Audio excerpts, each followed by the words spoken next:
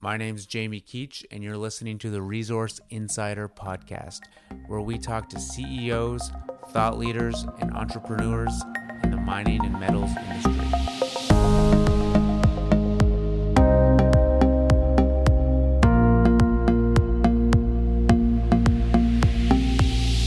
Ladies and gentlemen, I'm Jamie Keach, and you are listening to, as per usual, the Resource Insider Podcast.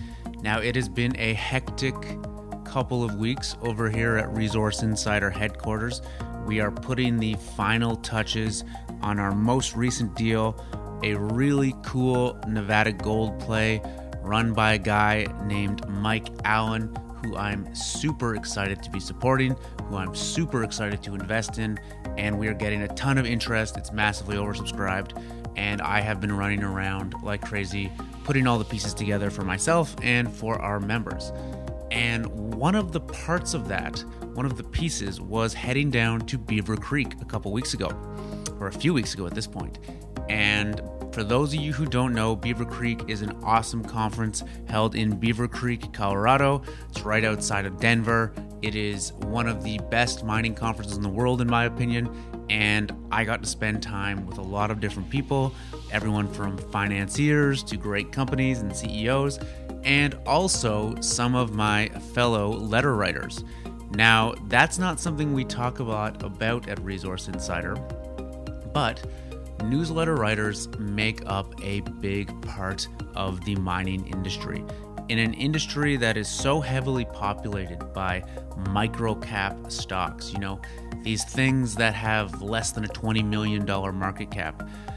These are companies that don't get research coverage from traditional banks, from the analysts you see at TD or Canaccord or Haywood or any number of these investment banks. So they are heavily reliant on the boutique letter writing business to get their stories out there, so people can learn about companies, so people can learn about opportunities, particularly in the early stages of this game, in exploration, in discovery. And one of the most successful letter writers, one of the most well-known letter writers, is a gentleman named Mickey Fulp, and he is the guest on the podcast today. Now, Mickey has been at this for years. He is one of the few letter writers that started before the mining downturn and has been able to survive and even thrive through a very difficult market. And there's a few reasons behind that, I think, and that we get into in this conversation. But what I like about Mickey, and one of the reasons I wanted to have him on here, is twofold. One, he is a geologist, and there are very few letter writers in this space with a technical background. Those who listen to this podcast a lot will know I'm an engineer, but there's a couple geologists out there that are doing similar sort of work. And, being technically inclined myself, I really, really value that education in someone that is out there evaluating and commenting on mining and exploration companies and trying to help people make good investments. The other thing that is interesting about Mickey is the fact that he has the opposite business model of me. So at Resource Insider, we have paying subscribers that we give information on deals that we're participating in. They get the opportunity to invest alongside me on the same terms at the same rate. We don't take money from companies. We don't take finder's fees, none of that. Mickey works the opposite way. So Mickey works for the companies. He gets paid by several sponsor companies that like his work and that believe in his message. And he helps tell their story and comment on the space to thousands or tens of thousands of people every week. He is a prolific writer and commentator and content creator. He is out there everywhere at all the conferences, on YouTube, on his blog, and he has made himself into one of the most recognizable and in many ways one of the more respected voices in this space. So Mickey and I, we really get into the weeds on how the letter writing business works. And for anyone out there who is interested in paying for a letter or subscribing to a free letter, this is a great conversation to listen to, because it'll give you a better view of how people like me and Mickey make our money, and being sure that you are getting your info from the right sources, understanding how people are incentivized, and just being able to make better decisions. Mickey has been in this business for decades now. He's got strong views, he's got very well-researched views, and we talk about what he likes right now in terms of commodities, in terms of companies, and all the rest. So without further ado, let me please introduce you to a very interesting conversation with Mr. Mickey Fulp, the letter writer from The Mercenary Geologist. Mickey, welcome to the Resource Insider Podcast. How are you doing today? I'm doing well. A busy day, a busy week, as most of them are, Jamie. Thanks for the opportunity. Well, I'm sitting at home here in my office in Vancouver. Where are you right now?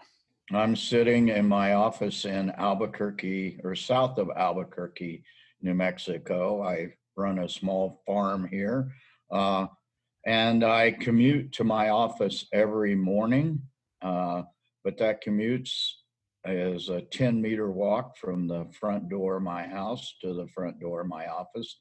And the best thing about that, Jamie, is I get to go home for a hot lunch every day. I'm guessing the traffic's probably not too bad either. No, traffic is minimal in this place. So, yeah. So we hatched the scheme of doing a podcast together last week when we met for a drink at the Beaver Creek Precious Metals Conference. Maybe the best place to start our conversation is, how was your time at the conference? And maybe for those listening at home who haven't heard of it, could you give us a little 20-second overview of what the conference is at Beaver Creek every year? It's a one-to-one conference. It's arguably the best, or certainly one of the best of that venue. Lots of companies who are presenting their wares. They solicit meetings with investors and analysts and writers and et al. And we also have the ability to request meetings with companies we're interested in.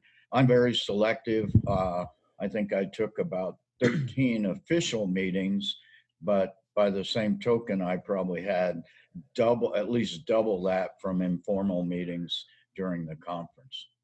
Yeah, we were in the same boat. I think we had 25, and then, we probably did close to 40, I would say, by the end. Good. So, we got chatting there about how we see the industry, what's going on in the market, and a lot about your background as a geologist and then come letter writer. And what I wanted to talk about today is basically who you are, what you're doing, and then how you're managing your portfolio and how you see things going over the next year or so in the mining capital markets. So if you could give us the 30,000-foot view of who Mickey Fulp is and what your career's been, what would that look like? Well, I am the mercenary geologist, but that was a long time coming within a long career. Always interested in the outdoors. I grew up in the Ozarks of Missouri. I hunted, I fished, I explored. I had a rock collection from age 7. I went to university, oil school, the University of Tulsa, as a petroleum engineer. After 2.5 years of that, I said, I don't want to sit behind a desk. In those days, it was with a calculator doing reservoir engineering, and I don't want to spend a career on rigs offshore in the North Sea. So I said, I need to find a job where I can be out of doors, and geology was the obvious thing. I got a degree in geology. That was an oil school. I spent a brief period of time in the petroleum geology end of the business, hanging well logs on the wall and looking at squiggly lines. I decided I wanted to be out of doors once again. So I went to grad school, University of New Mexico, got a master's degree in field geology, did a thesis where I was hired to, I sold my claims to the mining company. My thesis area was hired to drill my thesis. Of course, that went south. Very quickly. Although that project still lives today, some Aussies are exploring it now and up above Santa Fe, New Mexico. I worked 6 years for said major mining company, Santa Fe Mining. I was not so kindly asked to leave. Every good employee, every good scientist will be fired at least once in his career. I was fired. I became a consultant 10 years before my plans and my long-term plans involved that. I was a consulting geologist for about 20 years. Started with major mining companies on prospecting consulting agreements. By 1992, I was working exclusively for the junior resource sector out of Vancouver. Got my first finder's fee in 1992 in cash and shares, turned that into a Vancouver-based brokerage account. Have been first a retail investor, and now I would classify myself as a professional investor in the junior resource sector for what is that, 27 years now. Most of the 90s and 2000s, I was chief geologist in one way, shape, or form with juniors operating mainly in Latin America. I'm conversational in Spanish. I lived at times in Chile. I lived at times in Peru and Mexico. In 2007, I had a consulting job to do reconnaissance exploration in the Sierra Madre of northern Mexico. If you've ever been there, you know it's the world's most difficult terrain, subtropical thorn forest.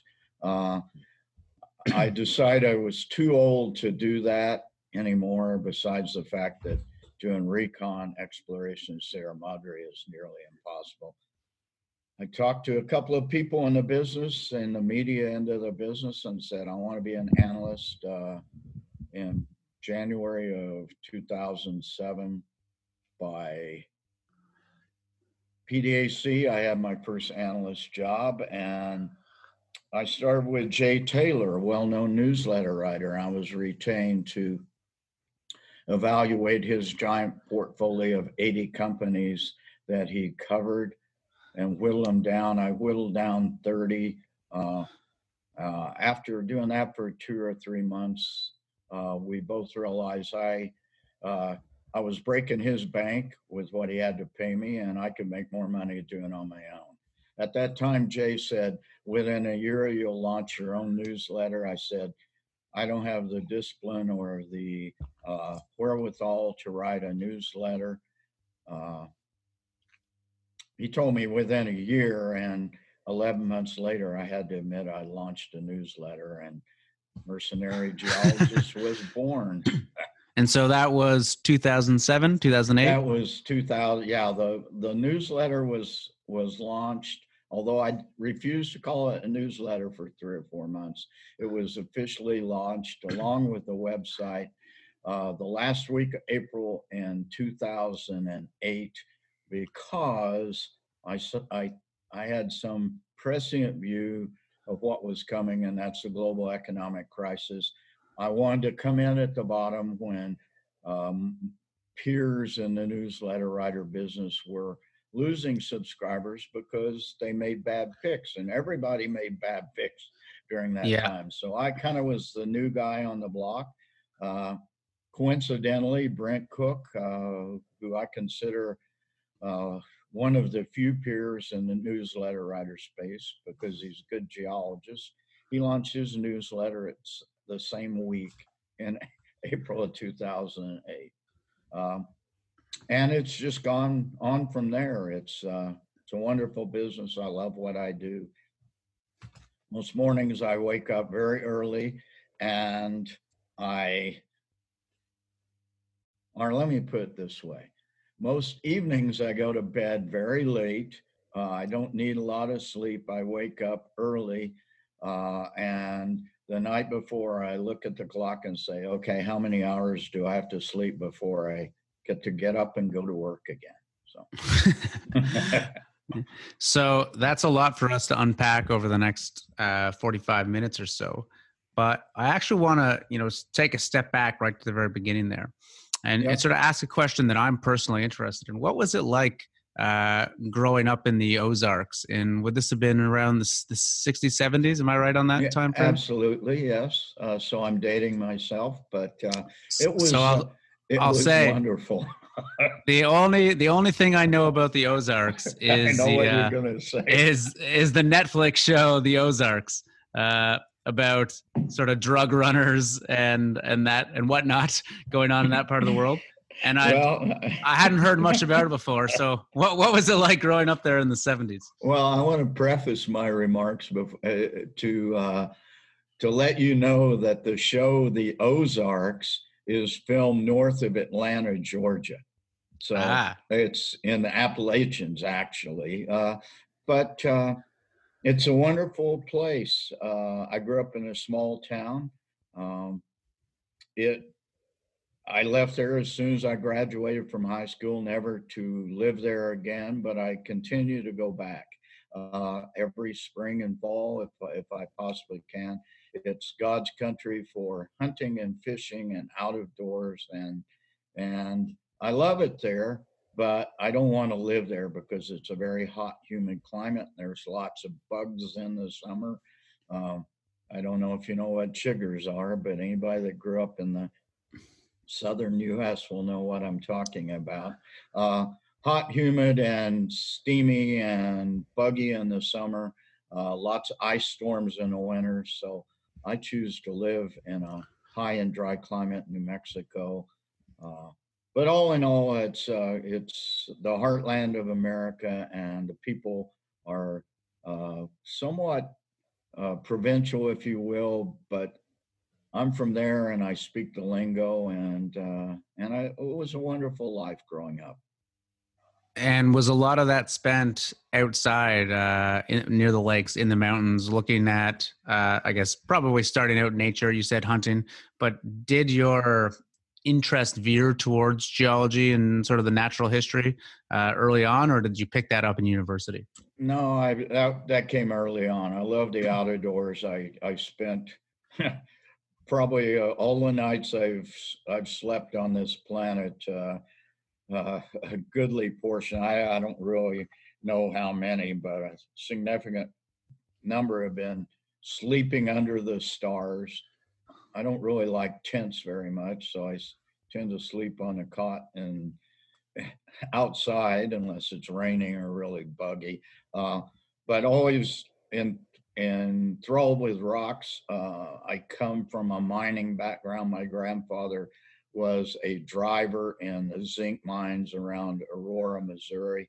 A driver meaning the guy who drove the ore carts, the mule drawn ore carts out of the mine. Skipped a generation, but I went back to the mines, explored a lot of the old mines and the chat piles and the sinkholes around where I grew up as a kid. My mom didn't really know what I was doing. She probably would have tried to prohibit it, but you just sneak out on the weekends, get on your bike and ride. So is there much mining going on in that part of the world today? Not that particular part of the world. That's in southwestern part of the Ozarks of Missouri, but the world's largest lead mines continue to operate in kind of the core of the Ozarks in southeast Missouri. So the viburnum trend, the old lead belt, the new lead belt, i.e. the viburnum trend. There is exploration, there's significant potential around there for not only more lead zinc deposits, but copper cobalt deposits. There's been barite mining, there's been iron mining, there are rare earth deposits. So it's a very well endowed part of the planet. So, you started your career. You mentioned a few things, first with getting a master's and then working at a major and then consulting to the majors and then consulting and running juniors. If you were talking to a geologist in their 20s starting out today, how do you feel they should really be focusing their career early on? Should they be getting into the junior space? Should they really be extending their education? Or do you think it's essential that they sort of spend some time with a major or mid-tier company learning best practices or learning how the big boys kind of do it? What is your view on that? Well, I think you need that big boy sort of corporate experience to start. If you can work in a producing mine, that's very valuable. But I also think that you need a master's degree in this business to progress to the capital market side or the management side, which everybody naturally seems to evolve to. Whether a young geologist or engineer gets that major experience first or goes to graduate school first becomes a matter of not only of choice, but I think the status of the markets, because we're a Yeah. boom and a bust industry. But I think a master's degree for economic geologists, and I will emphasize the word economic geologist, is essential for really, or not always, but generally essential for a productive career. I would also opine that a PhD generally makes most people overqualified. Now, there are some notable exceptions of people with PhDs, but I think the best explorers generally are probably the practical guys that get master's degrees. And then for the upside, eventually, most people are attracted to the junior mining space because that's where the real opportunity to make real money exists. I'm going to correct you. One thing you said is I've run juniors. I've never run a junior. I've never been more than a chief geologist. I've always avoided the vice president of exploration status. I have never been an insider of a company, and meaning never a director, never an officer, never a reporting shareholder. And knock on wood, and people can't see what I just did, but I knocked on my hard bald head there. I will never be an insider of a company. So I can understand that now in your role as a letter writer, why you'd avoid that and why, you want to be aligned with the people who are reading your work and free to make trades as best suits your portfolio. Why, when you were working with these companies, did you never want to get above the senior geo, the chief geo role into an officer position? Because I'd rather pound on rocks than pound on people. My skills are with rocks and business development and finance, and it is not, my skills are not managing people. I have anywhere from 3 to 6 people at any given time who work for me at mercenarygeologist.com, but all those people are independent contractors. They have assignments. They either work for a piece of the business on a piecemeal basis or some on an hourly basis. But I am very much I need to be a hands-off manager and not manage people. And so I've tried to find a sweet spot that corresponds with my skill set. Mm-hmm. Did you ever work with many VPXs or maybe even technically oriented CEOs that you thought were great technically, but also great from a management perspective? Absolutely. And that's the people that I refer to as economic geologists, the people that understand business and development and finance and marketing and all those sorts of skill sets. Those are the really good technical guys. And I think it goes for engineers too, geologists and engineers. I mean, we're quite different in the way we approach things, but I actually know a couple of good CEOs who have degrees both in mining engineering and geology. And man, those people are valuable. Yeah, actually, I've often thought that a lot, that like an undergraduate degree in mining engineering gives you such a good foundation. And then to get a master's in geology, economic geology, exploration really makes you pretty powerful in the space. I mean, the person that comes to mind as the prime example of someone like that is David Lowell, behind, I think, 14 discoveries Yeah. and Arequipa and Peru copper. He spent his career as a exploration geologist, but he did start, I believe, with an undergrad in mining or geological engineering. And probably so. I mean, I essentially have a degree in geological engineering because I went to an engineering school and spent 2.5 years of college getting the basic engineering sort of background. So Yeah. So I mean that's similar. So I have an undergrad in engineering and a master's in engineering, and I have regretted ever since that I didn't do my master's in geology. My master's in engineering was essentially the same thing, but in more minutia and even more useless. And in hindsight, well, if I'd gone back, I would have focused on exploration geology. And I'm a big believer, for most people, being 80% of the way there in a wide variety of skill sets is a lot more valuable than being 100% of the way there in one or two. And well, I could not agree more. And I am a journalist as a geologist. Uh, People that know my work know I'm a bit of a talking head about commodities, but I've explored for just about everything you can explore for on the planet, with the exception of diamonds. I've never done diamonds, but I've done everything from gold to silver to copper to the specialty metals, rare earths, coal, water, oil and gas, limestone, sand and gravel, et cetera, et cetera. So I think people that are generalists and tend not to become experts in anything are can be very valuable to our junior resource sector. yeah, and I think especially in the role that you're filling, the ability to understand a wide variety of topics and commodities and mining methods, and translate that from a highly technical discipline to something that the intelligent layman can understand and act upon, is a very valuable and often probably an underappreciated skill set. And I'm probably toting my own horn here because this is basically my job. But no, I think you've seen a lot of people, whether they're running companies or they're running successful newsletters or they're working at banks, their big success has been in able to communicate these complex ideas to people who don't have the technical or financial backgrounds necessarily.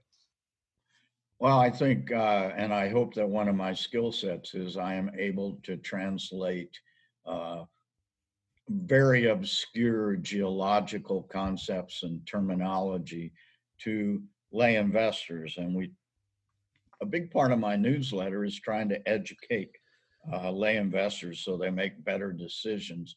And really the foundation behind that, or the idea behind that, is if you can educate people to make better, I should not even say investment, speculative decisions with their money, then they will make more money and they will continue to come back into our market, which translates to more volume and liquidity in the markets. And we all know that liquidity / volume in stock markets lead to higher prices. So it becomes a win-win for all parties. So one of the reasons, Mickey, that I was excited to have you on here today is because you're the first other newsletter writer that I've spoken to on here. I have a bit of a love-hate relationship with the newsletter business.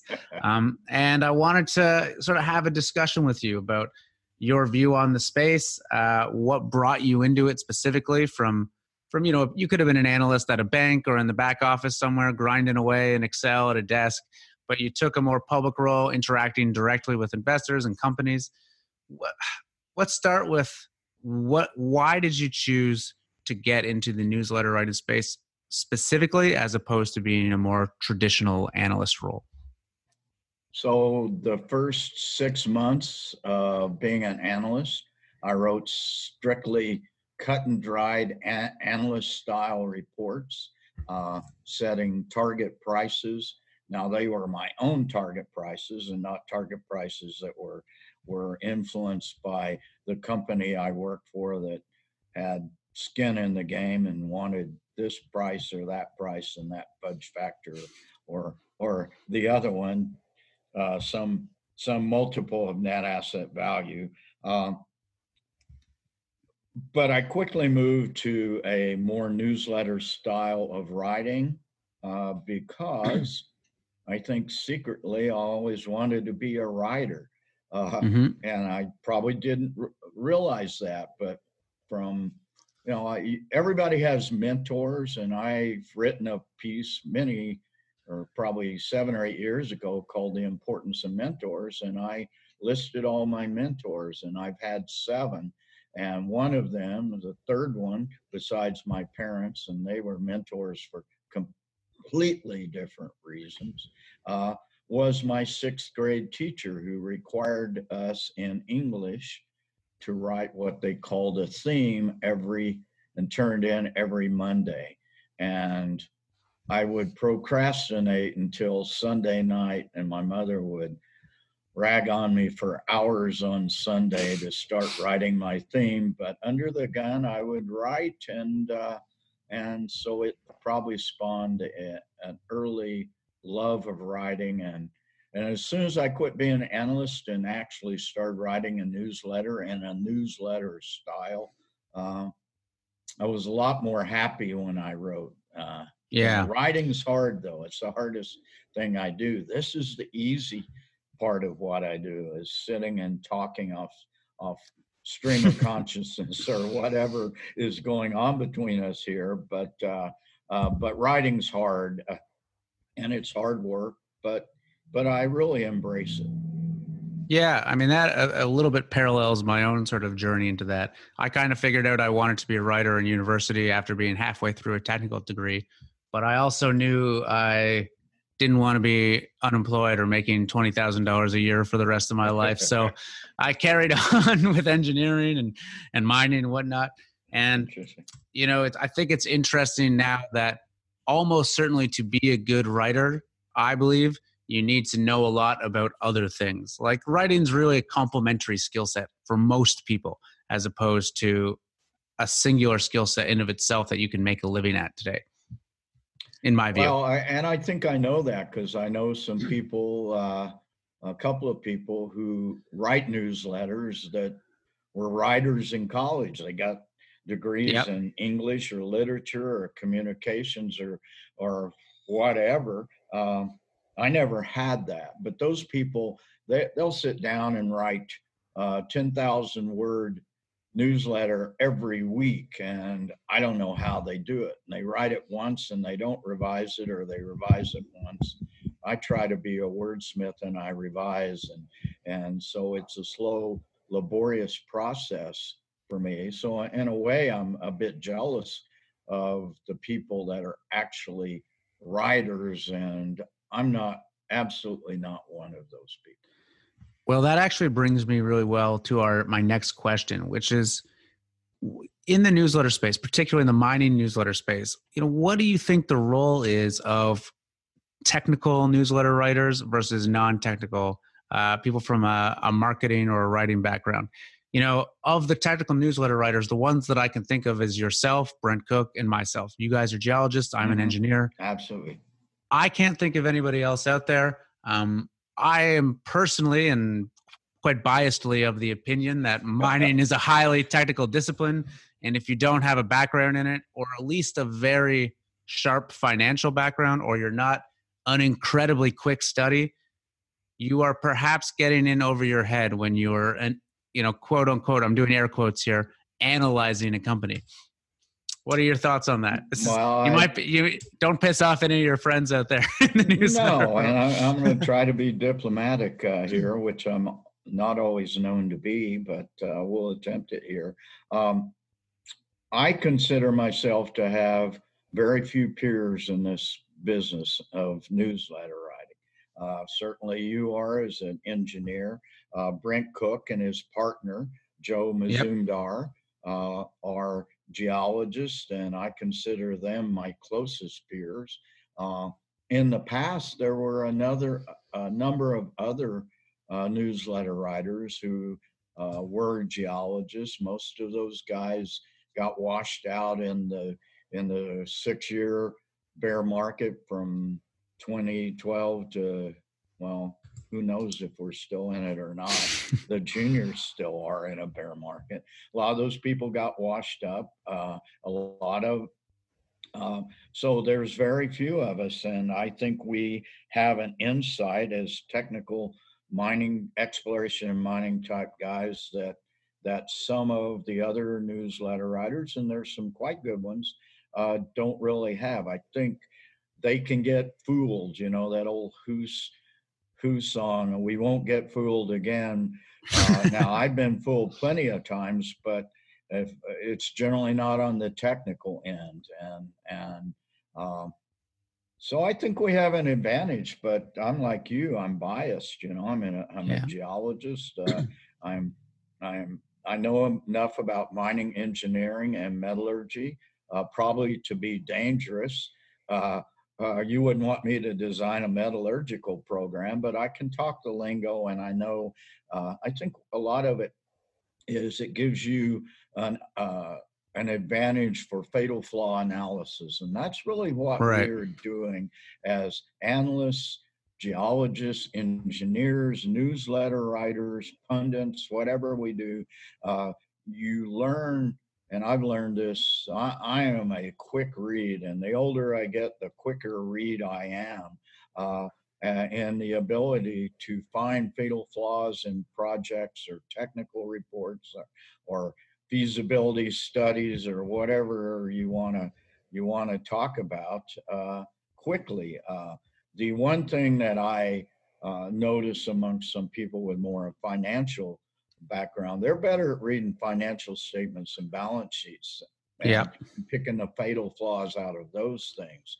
But I have a whole cadre of peers who, when I need a balance sheet looked at, or I have questions on a financial statement, I have people I can go to can help me out on that stuff. But much like you and me, I mean, I'm sure when you look at a pre-feasibility study, you got a check mark, and you can red flag things without ever even really getting into the report itself. Look at the first 10 pages, the abstract or the executive summary, and you say, this was done right, this was done wrong, they're fudging this, they're fudging that, this is real, this is questionable.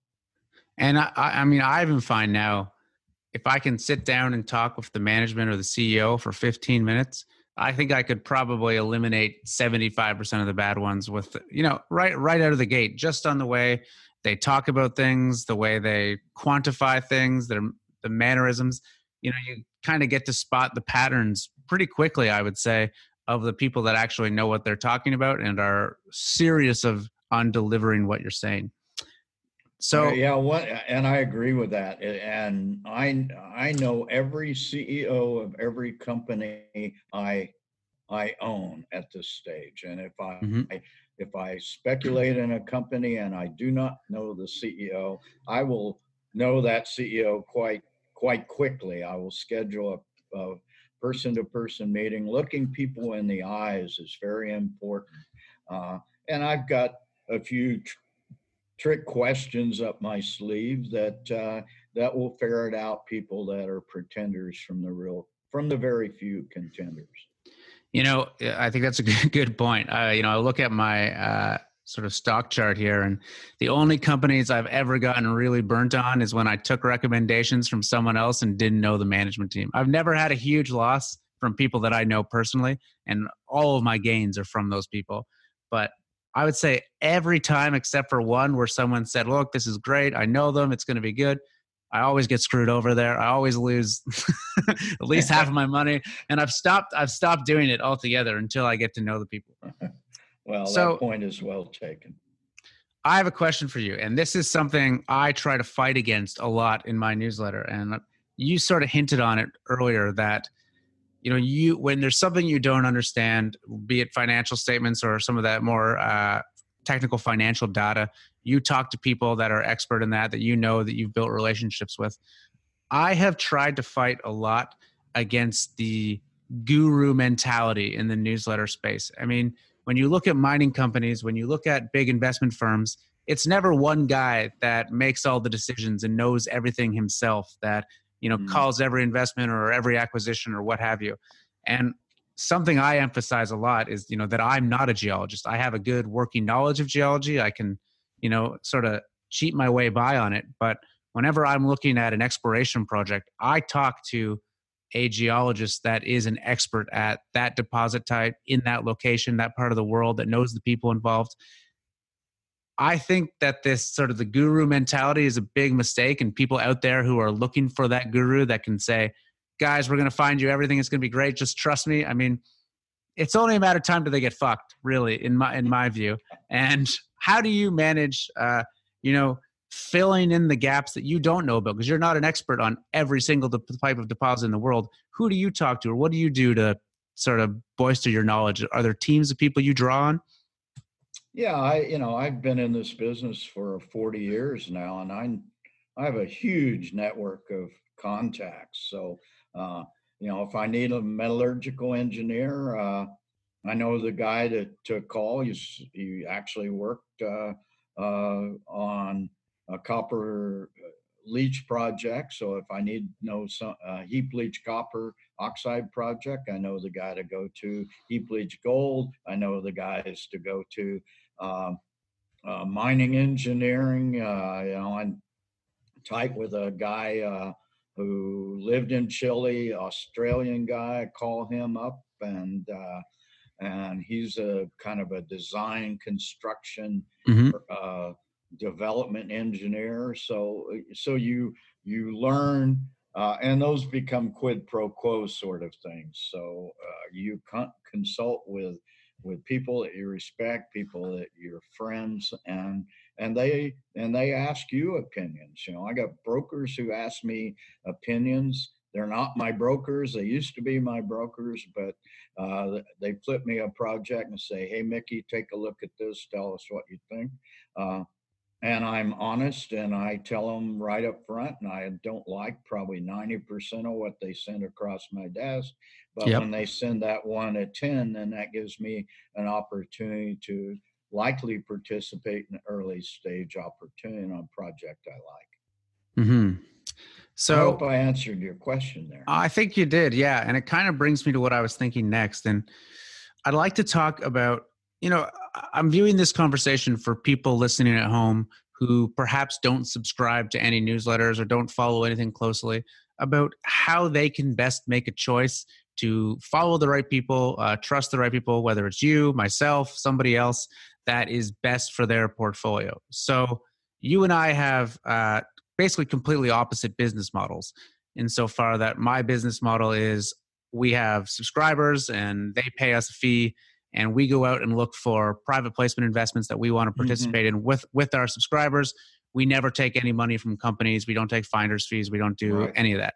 You come the other way. You work closely with companies and you help to tell their story to your audience and communicate it in a way. What's your view on the different ways to do this, and what do you see as the advantages and disadvantages of each?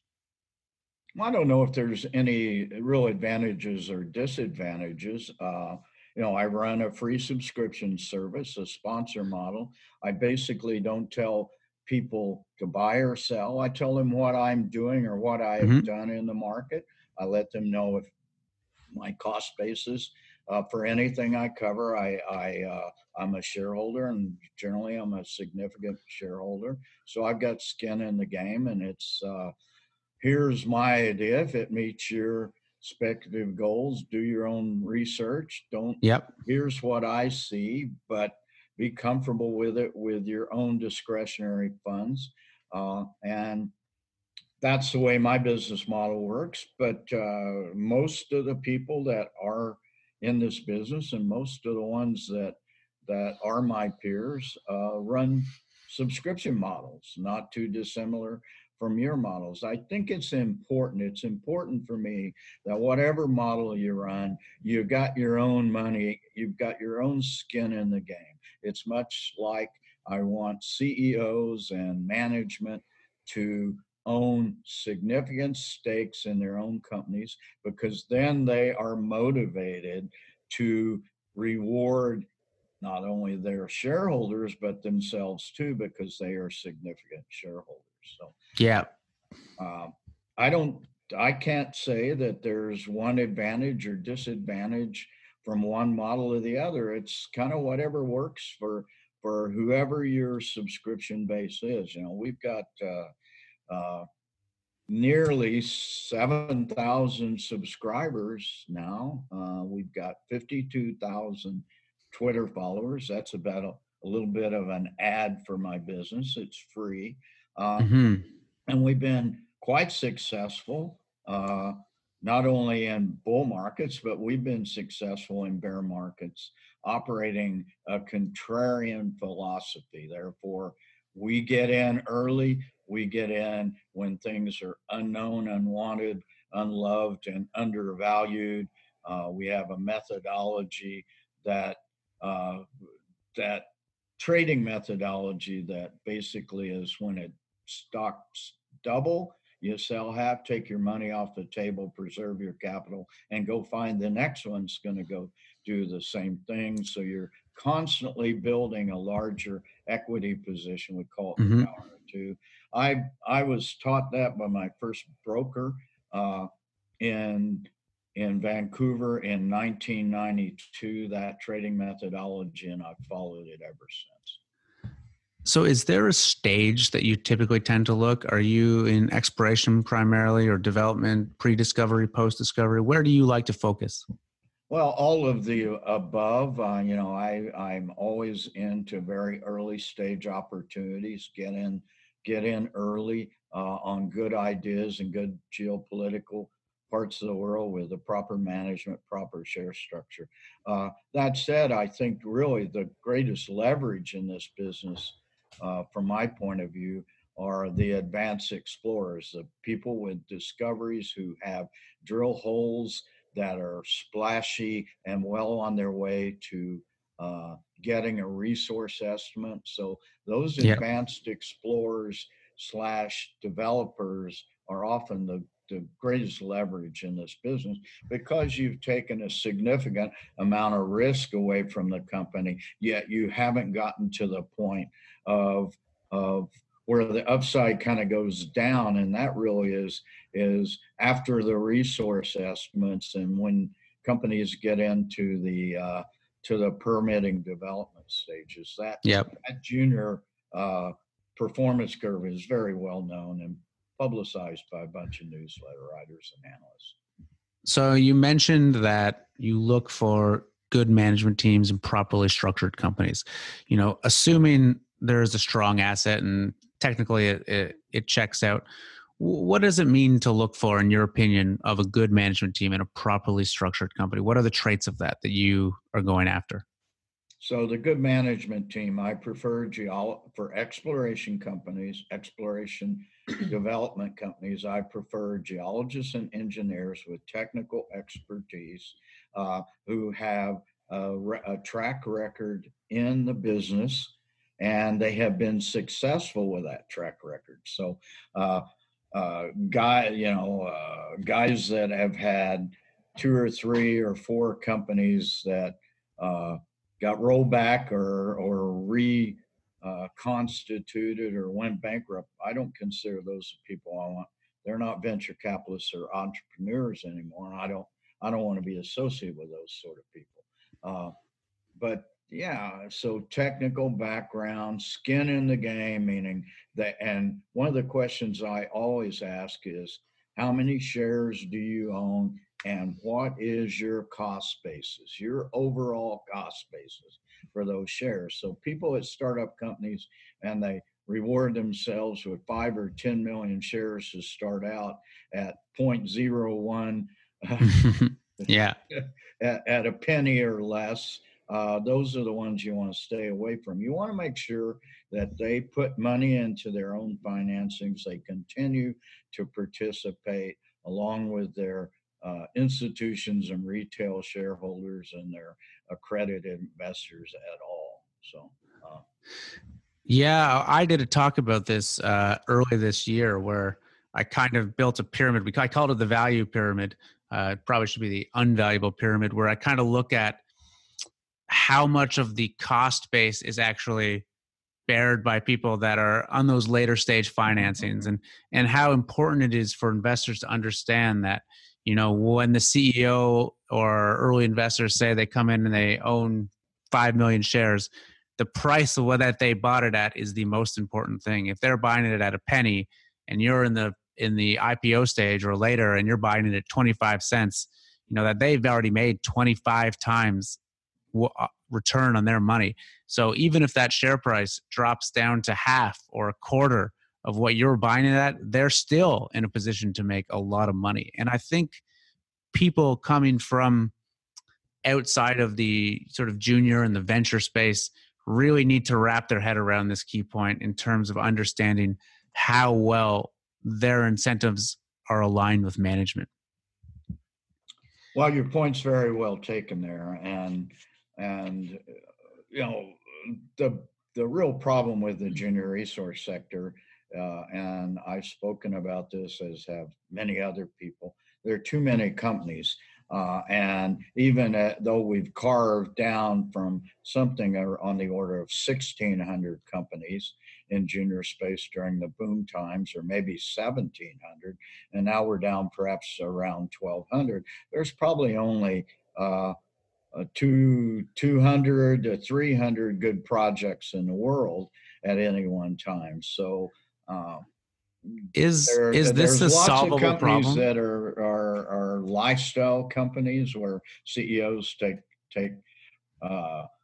big salaries to lead their West Van lifestyles, and they're essentially mining the stock market.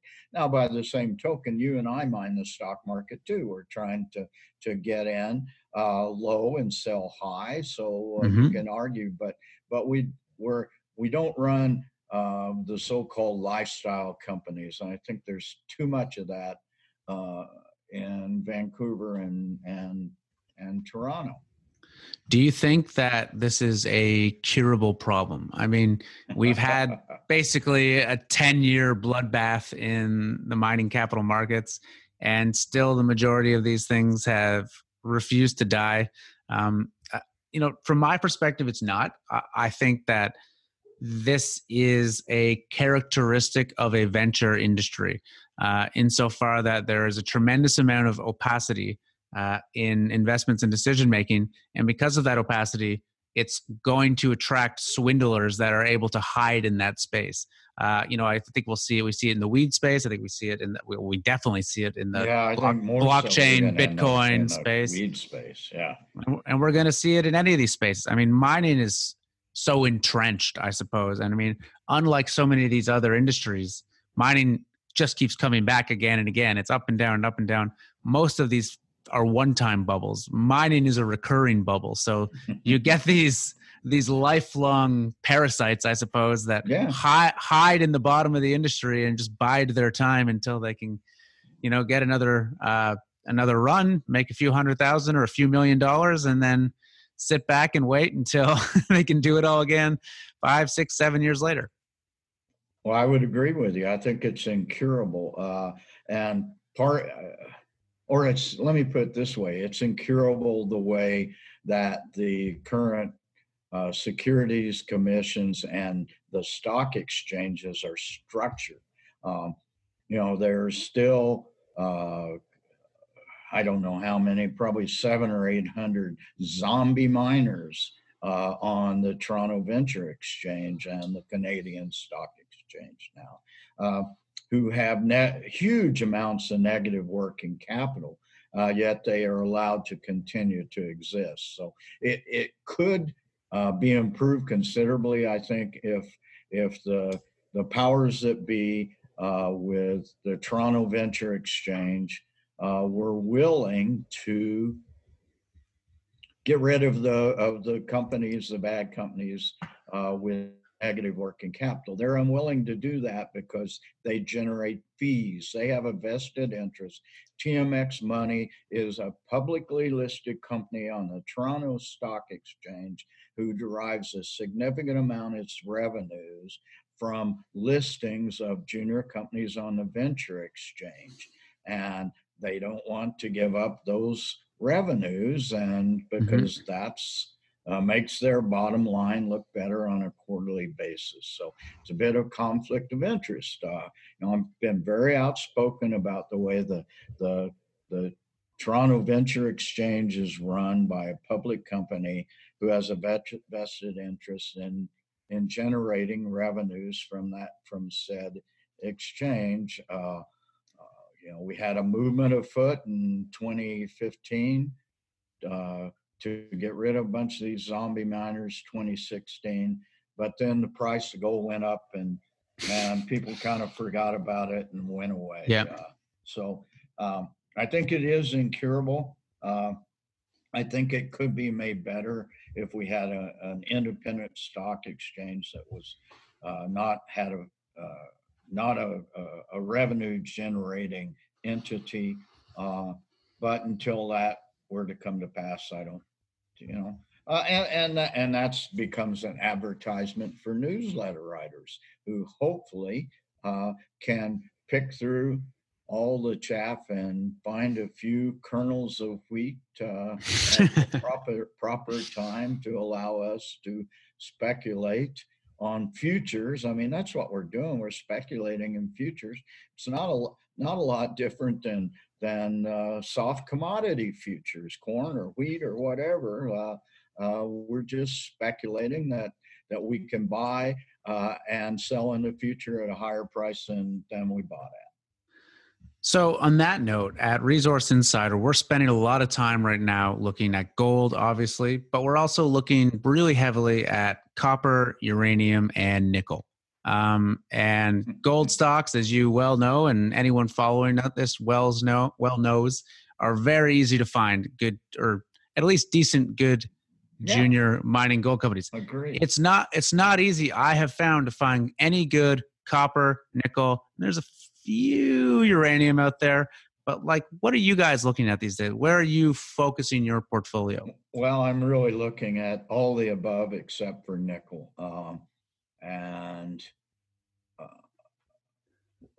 I can go into the reasons why we're not really looking at nickel, but I'd rather talk about the positive aspects of what we are looking for, which is gold. I agree with you. It's very easy to find good gold companies at specific times. There's, gold runs the Toronto Venture Exchange, and before that, it ran the Vancouver Stock Exchange. As goes gold, so goes those exchanges.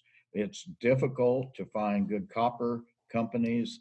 I agree with you. In fact, a little anecdote: you and I first met on a copper exam in Nevada on something I consider to be a very prospective copper oxide deposit. Unfortunately, I think it's in a corporate vehicle that doesn't really float my boat, and perhaps never exactly has. No need to mention that company. But it's really hard to find good copper projects. But I am probably most bullish on copper in the mid to long term than any other metal for supply demand reasons. I've gone into that before, probably not necessarily necessary to do that here. Uranium, I've been on the uranium bandwagon for a long time, many years now. I know it's coming. I can't tell you when. We've positioned ourselves in copper development and mining stories in the U.S., ISR projects in the U.S. I have long held positions that are core positions, waiting patiently for uranium to make a turn, and I trust that whenever that happens, and I have no idea when that's going to be made, that turn in uranium prices, we're going to make a bundle of money. Yeah, fair enough. And I mean, we're very much the same. We've got ourselves and our subscribers have big positions in uranium stocks, of course, gold.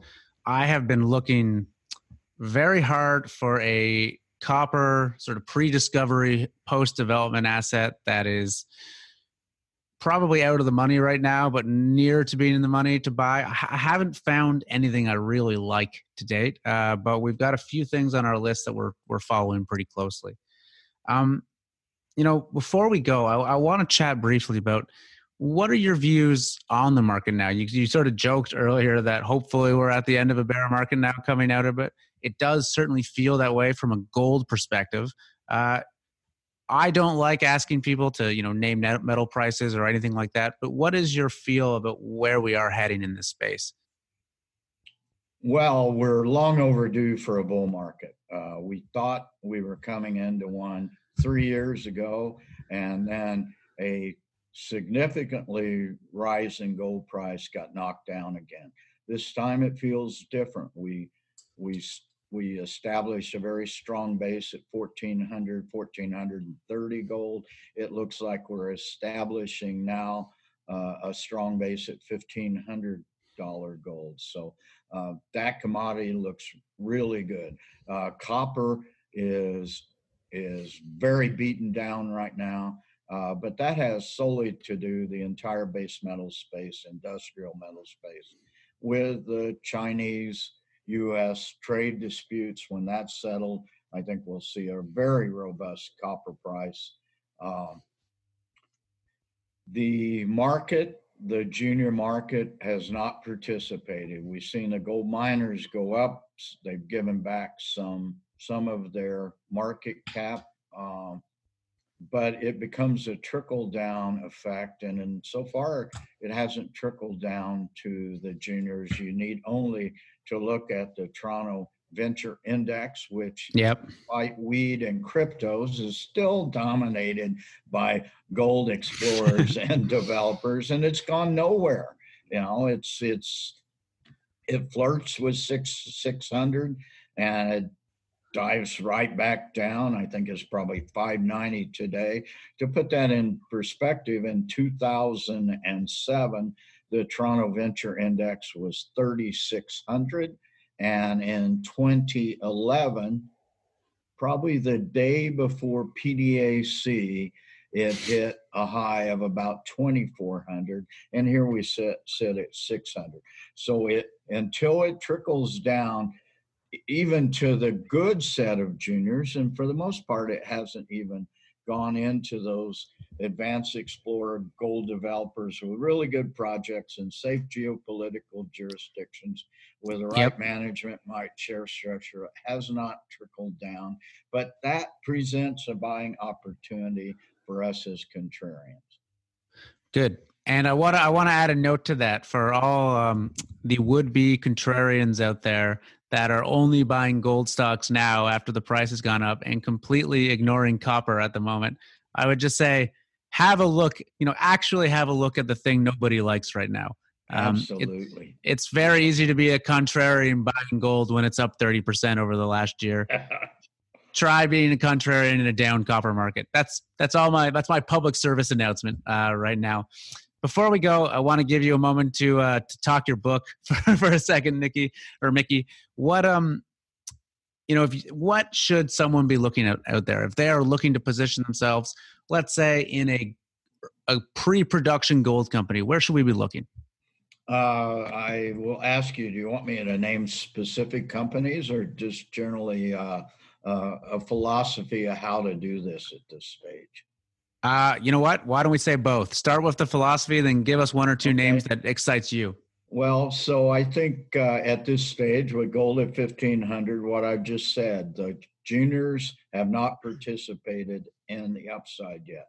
That will trickle down. Now, I will preface my remarks by saying I am assuming gold's going to stick around 1,500. But go find good explorers, advanced explorers in the good old US of A that haven't seen this uptick yet. And I know I own shares in several of them, and for the most part, they haven't participated. Companies that have 1 million ounce resources or better with exploration upside, and they're trading at or near their 52-week lows. those are obvious buys. Name a couple of companies in gold space that I have put my hard-earned dollars in and are sponsors of my website. Illegal Royalties is being re-rated right now as a royalty producer. Now we got everybody in there at 9 cents, and it's gone as high as 47, but now it's had the typical retracement. It's trading in the low to mid 30s. And it will be re-rated. It's in the process of being re-rated from a prospect generator to a small royalty company. Look at its peers who have market caps of $100 million or more, and Ely's sitting there with a $30 million market cap at this point. Mm-hmm. Another idea, and it's not public yet, but I wrote about it maybe about a month ago, is a company called Real Gold Resources. It operates in the Kyrgyz Republic. I've often said I will never put my money in a country that ends in stands. Well, it's no longer a stand because it's been rebranded as the Kyrgyz Republic, but it's a very exciting Carlin type gold play, 250 plus kilometers of strike length. It will be public very soon. And I have my money into it at a lower cost basis than it's probably going to go public at, but immense potential. We put $11 million of private money in this thing, and it's a real deal Carlin trend that has never been explored. Best drill hole to date, 21 meters of 33 grams per ton gold with rock that I've looked at, and that rock could be thrown into the middle of the Getchell pit or a core box at Turquoise Ridge, and it would fit right in north central Nevada. All right. For those people at home who want to learn more about you, who want to learn more about your work at Mercenary Geologists, where should they look you up? How do they learn more? Mercenarygeologist.com is the website. Free subscription service. Click on the banner right before my mugshot on the homepage. It will lead you to a subscription banner. You got to give us a name, and you got to give us an email address. I don't care. You can fake your name, but you got to give us a real email address, and you'll get my stock picks. The advantage, 90% of what I do on the website is free for everybody, but only the stock picks go to subscribers, but the price is right. And finally, at Mercenary Geo is the Twitter feed. We have 52,000 followers, and you're going to get a number of tweets every day, and that can go all the way from the fact that my St. Louis Cardinals clinched a playoff spot last night, to my latest products, to commodities information. We try to have a lot of fun with our Twitter feed. All right, Mickey, thank you very much for taking the time to sit down today. Hey, thanks a lot, Jamie, and it was my pleasure. And best of luck with your newsletter and your private placement service. Thank you very much. Thanks for listening to another episode of the Resource Insider Podcast. If you're interested in getting access to the biggest deals and best opportunities in the mining and metals industry, go to capitalistexploits.at and sign up for Resource Insider now.